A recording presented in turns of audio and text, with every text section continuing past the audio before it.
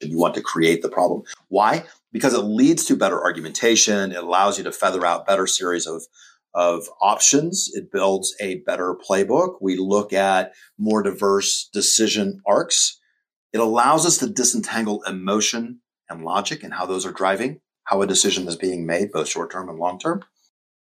Perhaps most importantly, it allows us to evaluate the individual contributors in your decision-making process for what they bring to the table and how they think, react, and perceive, both on the current problem as well as their ability to contribute in the future to a new set of problems. Perhaps they will and perhaps they won't. This is essential to your success.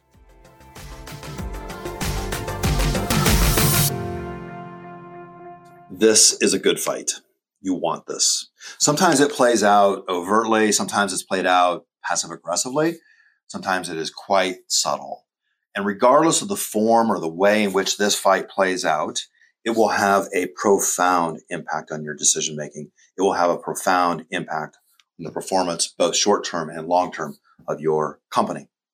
See if this sounds familiar. You have individuals who are pedantic about creating regular rhythms to your decision making. It needs to be predictable. There needs to be a cadence. There needs to be a common language, common measurables. They are focused on operational efficiency. Love it. You've got to have that. You also have those who focus on long-term strategy, the vision over a longer period of time. They're looking for innovation, creativity, the new ideas, the new concepts. They also are able to identify risks that might be lurking that are outside the normal patterns that we don't see with routinized processes. Again, essential to your organization. Reality one, you need them both. Reality two, they will fight for influence in your decision-making process. Look for it. Why? Why would they fight for it? Because it controls resources, capital, investment, ego, identity, long-term success. The antidote to the realities here is that you must curate friction from within very carefully.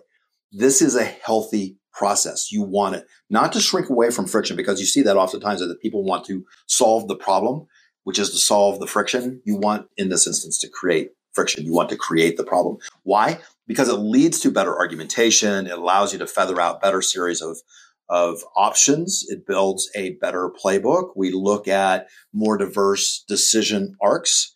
It allows us to disentangle emotion and logic and how those are driving how a decision is being made, both short-term and long-term. Perhaps most importantly, it allows us to evaluate the individual contributors in your decision-making process for what they bring to the table and how they think, react, and perceive, both on the current problem as well as their ability to contribute in the future to a new set of problems. Perhaps they will and perhaps they won't. This is essential to your success. Here's the ahas, or 3 things to think about and to provoke how this affects your organization. The first thing is intentionally observe and curate the process. Make a point to do that. Secondly is to manage the blend. This is like managing a fuel blend to get it just right. You want to be able to play both of these sides against each other and with each other to create both the greatest success, the greatest blend of these two decision-making styles that otherwise will fight with each other. The final thing, the final note here is that this can actually be measured. You can correlate operational efficiency, regular decision-making processes, the success or the failure associated with that, against month-over-month and quarter-over-quarter financial performance. We can measure operational efficiency by that performance and whether or not it's succeeding, or we need to continuously work on refining the blend. For the longer term, for the irregular thinkers, the irregular decision-making that is focused on innovation, creativity, the future roadmap for our products, for our services, that are thinking about competitive strategy, that are thinking about market share, and who are thinking about risk mitigation over a long arc, this can be measured against long-term enterprise value creation.